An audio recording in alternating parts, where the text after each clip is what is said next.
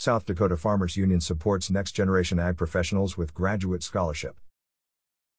Raising a flock of sheep for his 4-H and FFA projects is how Grady Gullickson initially became interested in ruminant nutrition.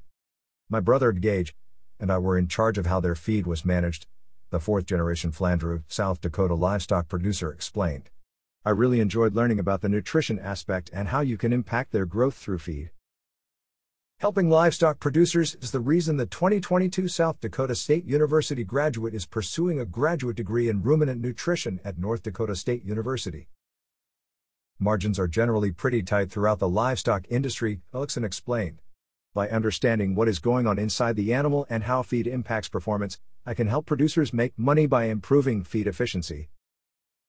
Gullickson is on target to receive a master's in ruminant nutrition from North Dakota State University in 2024.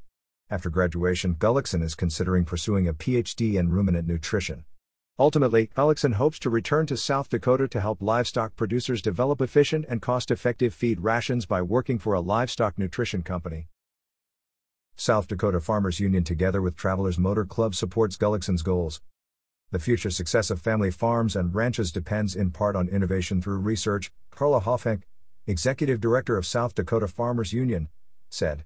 Supporting the next generation of researchers, like Grady, by helping fund their education is among the ways Farmers Union supports family agriculture. Gene Hammond, President and Principal Owner of Travelers Motor Club, agrees. We are a rural motor club, so rural America is important to us. We believe the best way to preserve rural America is to invest in the next generation, Hammond said. To provide for someone who wants to advance themselves and provide services through becoming educated as a veterinarian, or agronomist, or another career to benefit rural citizens. We just see great value in that. Gullickson said he appreciates the $2,500 scholarship. We are in an age where lots of people are disconnected from agriculture, Gullickson said. And that's what I really appreciate about organizations like Farmers Union and businesses like Travelers Motor Club. They support youth because we are the future of agriculture.